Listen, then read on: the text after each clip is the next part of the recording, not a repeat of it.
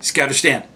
Want to talk a little bit about service projects, service hours, and recording all of that. But before we get into that, there's all kinds of good turns that we do that shows great Scout spirit. And this might come up at really strange times. We might do a collection for a natural disaster. Scouts might get together and collect water or any particular item and send or help get it sent off to a charity that's going to a disaster. So that's something that does occur. We might even do recycling. That's something that might come up. It really it's not defined. Service projects can be many different things. They could be recycling. That could be a big service project. Could be a conservation project mixed with recycling. Say they're cleaning up a river or a riverbank where there's a lot of plastic and stuff. That stuff can be recycled. These are service projects that come up all the time. One of the big ones we do in November, especially in the South, we do scouting for food. Now this it may be different, a little bit different in different parts of the country, but in the South, we do it in November. It's usually the first weekend we go out and we either put door hangers or bags on doors, and it tells them what's going on as far as the food collection, and then we collect it for a food bank the following weekend. So those are great service projects for the community. There are an endless list of service projects out there. So definitely look into that as a scout leader. Now, significant and important enhancements have been made to how service hours are recorded.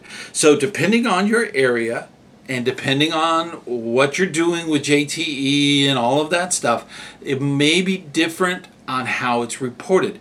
Scouting is moving from the old system that was out there, and they're going into a new system called Scout Book. So a lot of that has been transferred over.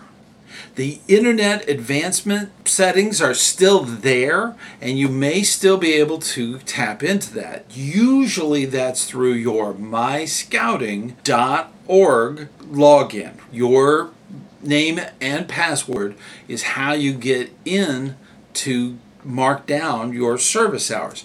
Now, over time, they're going to integrate more with Scout Book, and it will automatically be done through that. This is something that is changing, but it's something that needs to be done.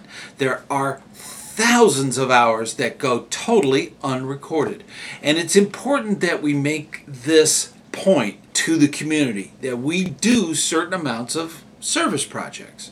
We put in the hours towards the benefit of the community, and that's very important. Regardless, Scout is friendly and courteous. That's part of it. We need to get those numbers recorded. Make a point to look into how your area is recording service hours. Make sure that whenever your unit is doing service for the community, that those hours are collected and put towards your service hours.